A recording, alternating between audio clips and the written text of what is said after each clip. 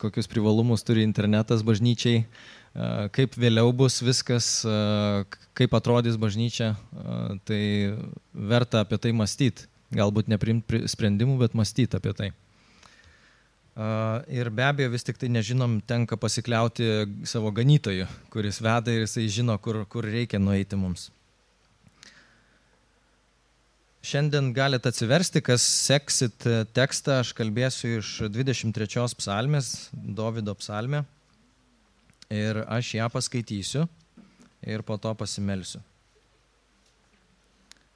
Viešpats mano ganytojas, man nieko netrūksta. Žaliose pievose jis mane guldo, prie ramių vandenų gano.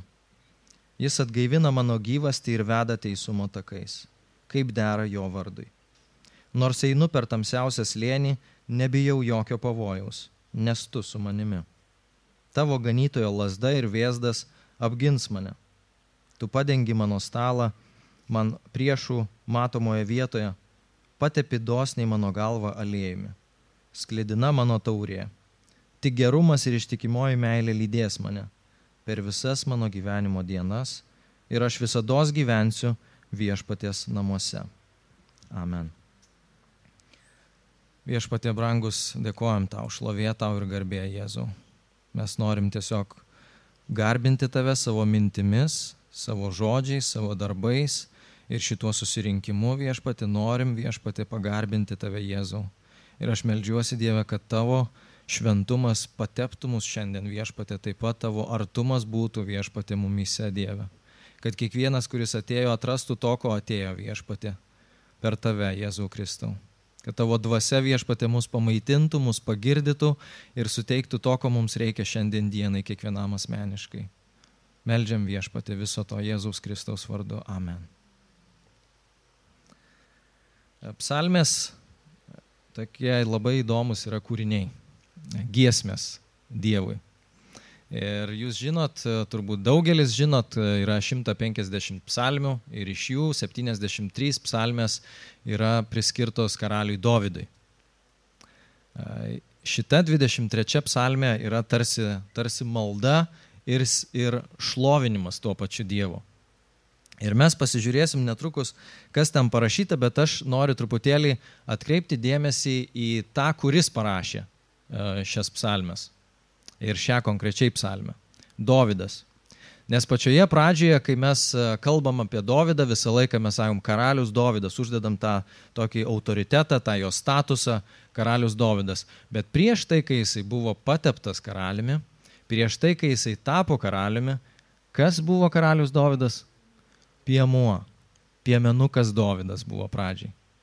Ir jisai įsivaizduojat, kaip jisai eidavo, ganydavo avis, eidavo, šlovindavo Dievą laukuose, nežinau, su kokiu nors instrumentu ar ne, su dūdele kokia nors, bet jisai tiesiog viską išliedavo Dievui. Ir man atrodo, Dievui tas patiko labai.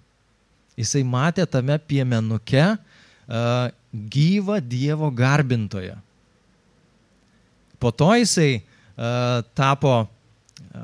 jisai nugalėjo Galijotą, jisai Saulius karalius pasikvietė jį kam, kad šlovintų arfą pas jį namuose, kad jam būtų rami siela. Taigi Dovydas šlovino visą savo gyvenimą nuo pat vaikystės. Ir aš galvoju, prieš tai, kai mes kalbam apie asmeniškai, mes kiekvienas turim savo poreikių, turim savo reikalų, apie ką mes nerimaujam, rūpinamės, kuo mes norime tapti. Ir norim pirmiausiai tai tapti, būdami tikintieji, pirmiausiai norim tapti stiprus, užtikrinti Dieve, vyrai ir moterys Jėzuje Kristuje. Bet Dovydas, ir mes apie tai galvodami, pirmiausiai pagalvokim apie tai, kaip atrodo mano šlovinimo gyvenimas. Kaip aš Dievą šlovinu.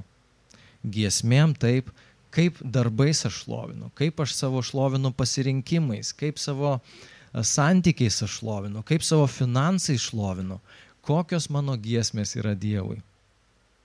Nes tas piemenėlis, kuris garbino Dievą, jį Dievas pasirinko. Nes jis tiesiog garbino Dievą. Ir kai mes čia šiandien giedojom, pirma giesmė buvo šventas, šventas, šventas.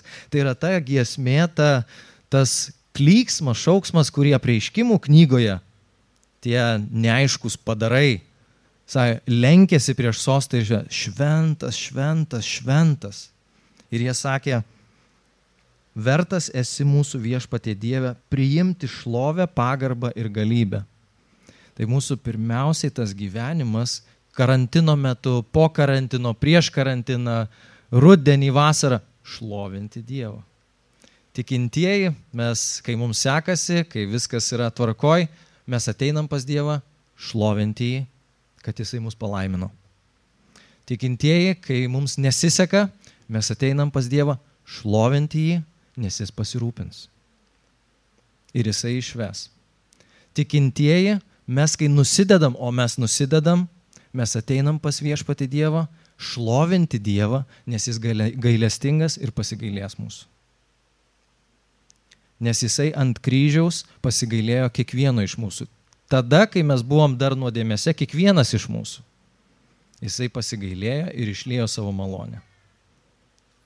Dėl to vertas yra šlovinti ir Apreiškimų knygoje sako, šventas viešpatie ir tu esi vertas priimti tą garbę ir šlovę. Naujojo testamento šiandien dar gyvas istorikas ir teologas N.T. Wright, jisai sako, tai taip kaip Apreiškimų knygoje garbinimas vyksta, taip sako, greičiausiai tai yra kalba ne apie tai, kas vyks kažkur kažkada neaiškioje erdvėje, bet tai, kas turėtų vykti čia, pačių tikinčiųjų. Tai va tas karalius Dovydas, piemenukas, Dievo garbintojas, jisai rašo šitą giesmę ir šitą maldą, šitą šlovinimą. Ir jos pirmi žodžiai, psalmės apskritai yra, mums gana nesunku su jomis save kažkaip asocijuoti, nes psalmėse galim viską rasti. Kas esat skaitę, analizavę, yra ir liūdesio, ir depresijos, ir skausmo, ir tuo pačiu džiaugsmo, ir Dievo garbinimo, ir noro būti su Dievu, ir pamatymo, koks Dievas yra tolimas, ir tuo pačiu vėl, koks jisai artimas, ir sako Dovydas, mano Dievas. Ir mes tą pasižiūrėkim 22 psalmėje, tik tai noriu atkreipti jūsų dėmesį. Viena psalmė atgal, Dovydas ką kalba? Mano Dieve, kodėl mane palikai? Kodėl tu toks tolimas nuo mano maldos, nuo mano dejonės šauksmo? Jisai paliktas, apleistas, vienišas, Dievas tarsi jo negirdi. Ir be abejo, Dovydas yra taip pat ir pranašas. Jisai 22 psalmėje tiksliai išpranašauja, kas vyks po 100 metų ir kaip Kristus bus nukryžiuotas. Jisai 22 psalmėje rašo, šunys mane apgula iš visų pusių, nedorėlių gauja mane apspinta, jie žeidžia man rankas ir kojas, galiu suskaičiuoti visus savo kaulus, mano priešai spokso į mane ir džiaugiasi, dalyjasi tarpusavyje mano drabužius ir meta kauliukus dėl mano apdaro. Viskas jisai kalba apie save, tuo pačiu pranašauja apie Jėzų Kristų Mesiją, kuris ateis sutaikyti žmogaus ir Dievo. Ir tai čia 22 psalmė. Paliktas, atstumtas, Dievas tarsi tolimas ir negirdi. 23 psalmė, viešpats mano ganytojas, man nieko netrūksta. 24 psalmė, žemė ir visa, kas joje yra viešpatės. Pasaulis ir visi jo gyventojai, nes jis pastatė jį ant gilių vandenų ir įtvirtino virš požeminių upių. Taigi matom, kad psalmėse visko yra. Ir šitą 23 psalmę mes dažnai naudojam kaip tokią paguodos psalmę, kaip atsigaivinti, skaityti. Ir tai iš tiesų yra tiesa. Ir Dovydas po 22 psalmės, po to, ką jis patyręs, po to, ką jis išgyvenęs pranašiškai apie Kristų, jisai sako, tai bus atpirkėjas ir sako, viešpats, mano ganytojas, man nieko netrūksta. Viešpats mano ganytojas. Ir kas gali būti, kas geriau galėtų papasakoti apie tai, koks yra ganytojas geras ir kur jisai nuveda į kokias lankas, negu pats piemuo, kuris pusę gyvenimo savo buvo ganytojas. Jisai sako, taip kaip aš ganiau savo avis ir giedojau ir šlovinau tau Dievę, tu iš tiesų mane ganai. Ir tu esi mano ganytojas, o aš tavo avis. Karalius Dovydas sako, tu mano Dieve esi ganytojas, o aš tavo avelė. Ir su tokiu nusiteikimu, su tokia širdim ateinam į šitą psalmę. Tu esi Dieve mano ganytojas, aš esu tavo avelė. Ir tu vedi teisingai ten, kur reikia. Mano ganytojas, jisai kalba apie labai asmeninį santykį su Dievu. Paulius, kai skaitom laiškus Pauliaus, mes randam irgi, Paulius rašo, mano evangelija, mano Dievas, kai kuriuose vietose rašo. Argi čia yra kažkokie skirtingi Dovydo ir Pauliaus dievai? Be abejo, kad ne. Bet tai kalba apie tai, kad jie turėjo labai gerą, intimų santykį su Dievu. Dievas yra asmuo, su kuriuo galima turėti labai gerą santykį. Viens ant vieno, galim turėti gerą santykį. Kad jisai nėra, žinai, toks religijos Dievas, tik tai vienai kažkokiai bendruomeniai ir jam neįdomu, ką kiekvienas iš jūsų jaučiat, kaip gyvenat. Mano Dievas, man įdomu, kaip jūs gyvenat, man įdomu, kokiuose lankose ganosi mano avys, man įdomu, kaip jūs garbinat mane, man visa tai yra labai įdomu. Ir tas mano ganytojas, tai jeigu taip šiuolaikiškai pasakykim, jisai tai žino, ganytojas žino, kur jisai veda. Jisai toks kaip gidas, vedlys, kaip navigacija, galima sakyti. O navigacijai, kai mes ieškom, mes daug ten ieškom ko, kai nežinom adreso, mes suvedam kažkokį adresą ir ką navigacija pagauna, iš kokio taško jinai važiuoja. Ten, kur tu esi. Dievas ganytojas tave pasitiks ten, kur tu esi. Kartais tokia mintis užklumpa, arba žmonės, kurie ateina rečiau į bažnyčią, ar sako, aš pažįstu Dovydą, aš pažįstu Raimondą, aš pažįstu Joną, aš dar pažįstu. Jie meldžiasi, tai aš prie jų, taip, jie žinau, kad bus su Dievu geri santykiai, jie sako, Dievas yra mano, tai tarsi jūs pasimelskit už mane. Aš eisiu ten, kur ir jūs, į Dievo karalystę. Ne. Adresas tai tik jų įvestas, ne tavo. Įvesk tame santykyje mano ir Dievo santykis savo adresą, kada jis bus tikrai tavo. Dovydas kalba apie savo asmeninį ryšį. Aš žinau jį ir jisai mane žino. Aš pažįstu jį, jisai girdi mane ir aš jį girdžiu, jis mane veda. Tai tame Dievas kviečia į asmeninį santykį, o ne tik tai tokį bendrą kažkokį tai pabuvimą. Asmeninis ryšys su Dievu.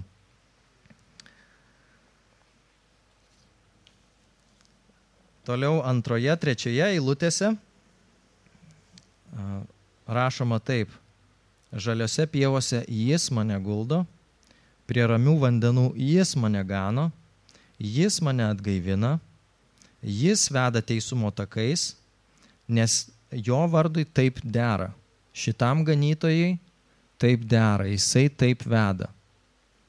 Ir visi mes norim sėkmės ir tam tikro saugumo savo gyvenime. Ar finansinio, ar sveikatos, ar bažnyčiai, kad taip viskas nusistovėtų, ar dar kažkaip, norim. Ir tai yra normalu.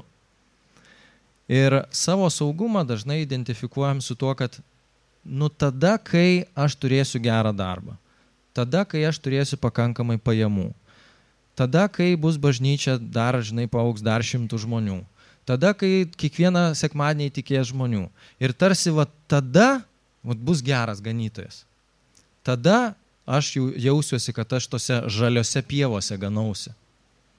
Bet čia Dovydas sako, jis mane guldo, jis mane veda, mūsų identitetas turi būti ganytojuje, o ne pievose. Suprantat? Ganytojas mus nuves iki pievų. Ganytojas nuves iki finansų reikalingų mums. Jisai nuves iki tinkamų santykių. Jis nuves iki išgydymo. Dvasinio ir fizinio, jeigu reikės. Jisai nuves ten, kur reikia. Bet ganytojas. Todėl mums nereikia ieškoti patiems savaime apsirūpinti, nes čia jau mano žalios pievos. Čia mano ganytojas. Ir jisai mane nuves iki žalių pievų. Ir čia toks labai svarbus dalykas, man atrodo, suvokti, nes labai dažnai įsikimbam, net jeigu ir krikščionys būdami ir ne pirmi metai, vis tik tai prie pievų prisikabinam. Norisi, kad jos pastovi būtų. Ir įdomus toks faktas, aš nesu buvęs, gal kas buvę gali pasakyti, paneigt galbūt, nežinau, bet kalbant apie žaliasias pievas, Jeruzalėje ir tose apylinkėse, kur sakoma taip, kad Dovydas leido savo vaikystę ir buvo piemuo netoli Betliejaus, apie 10-12 kilometrų nuo Jeruzalės, kur yra Judėjos dykumos. Ir ten ten iškrenta mažiausiai lietaus. Ten nėra taip, kaip mes įsivaizduojam lietuvių lankos, kur karvės ganosi ir pievos aukščiausios ir nešienautos ir ten yra ką veikti. Tenais nematyti, viskas yra smėlio spalvos, viskas kieta, žolės pjaunančios. O čia kalba Dovydas apie žaliasias kažkokias pievas. Tai kaip čia taip yra? Tačiau išmanus ganytojas, jisai žino, kur galima rasti tose dykumose žalių vietų. Ir tos žalios vietos dažnai būna, kur akmenys sugeria ir rasą nuo nakties ir prie tų akmenų auga žalios žolės. Ir ten po truputį ganytojas vesdamas per tas pievas, jos ir prisivalgo. Ir tai yra jų žalios pievos. Ir ganytojas, kai avys pasikliauja, jisai nuveda visą laiką, kad jos pasimaitintų ir gautų vandens, ir gautų poilsio, ir gautų visko, ko reikia. Taigi mes, kai tais ganytojas yra tas, kuris suteiks to, ko reikia, tada, kada reikia ir tiek, kiek reikia, kai mes pasikliausim ganytojui. Ir tas vaizdas, kurį mes turim, mes visą laiką valiosimės žaliose pievose, tik įtikėjom ir iš karto prasideda viskas, visi stebuklai. Ne.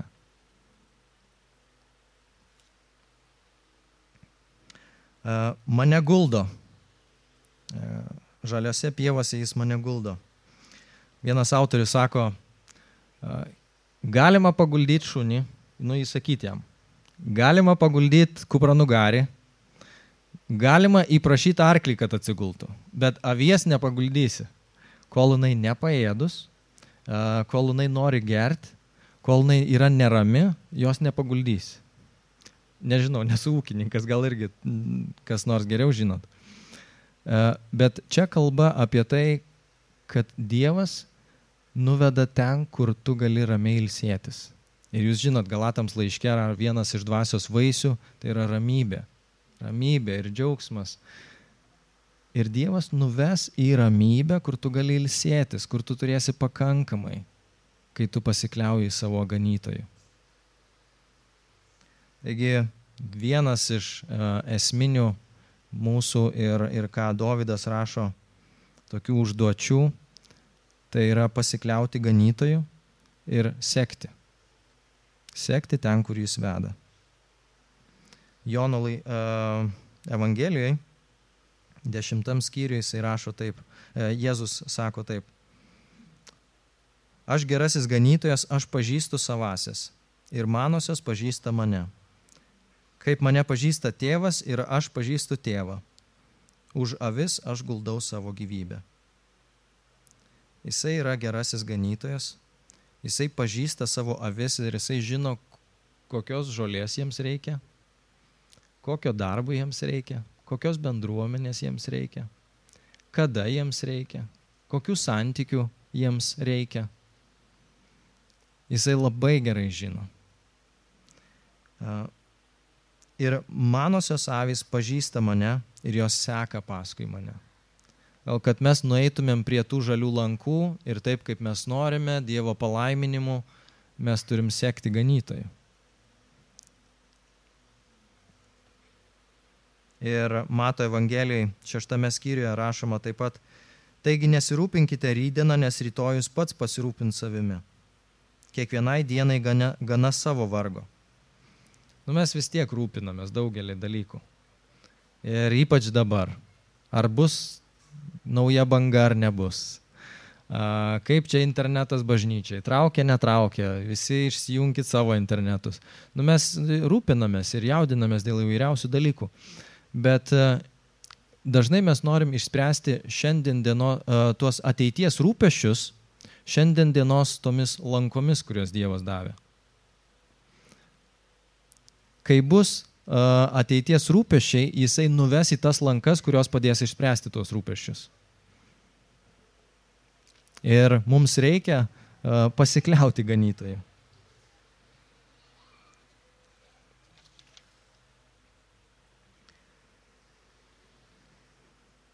Taigi jis atgaivina, jis veda teisumo takais, kaip dera jo vardui.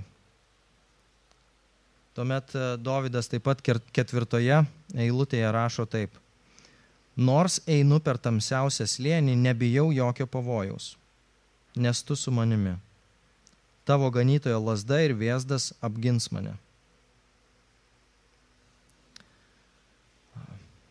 Tikintieji užtikrinti Jėzumi Kristumi, mes žinom, kur gyvenimas veda.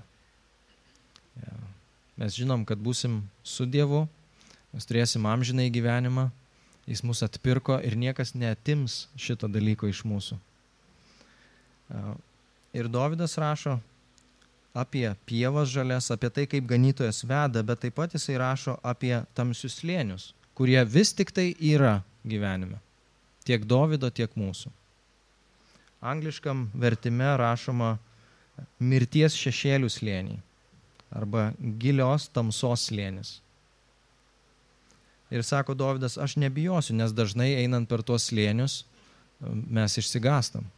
Tik tai džiuginantis dalykas, Dovydas rašo, einu per tamsiausią slėnį. Aš neinu į tamsą, aš einu per tamsą. Aš žinau, kad ganytojas mane veda ir šiandien dienai šešėlis yra užstojęs saulę. Aš nežinau, kas atsitiko, man nesiseka, mane užpuolė ligos, man nesiseka santykiai, man kažkaip tai griūna viskas, krenta iš rankų, mes sakom. Nežinau kodėl. Tarsi kažkoks šešėlis ant mano gyvenimo. Bet aš einu per jį, Dovydas sako. Aš einu ne į jį. Tos avis, kurios eina per jį sekdamos ganytoją, nes girdi ganytojo balsą. Taigi kiekvieno gyvenime bus tų šešėlių, bus mirties slėnių, kur mes bijomės ir kaip toliau, kaip čia viskas išsispręs. Bet mes neiname į juos, mes einame per juos, kaip ir Dovydas pasitikėdamas savo ganytoju.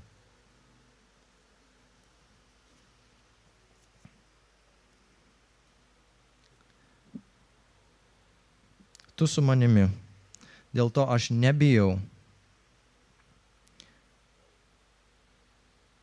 Ganytojo lazda ir vėzdas apgins mane.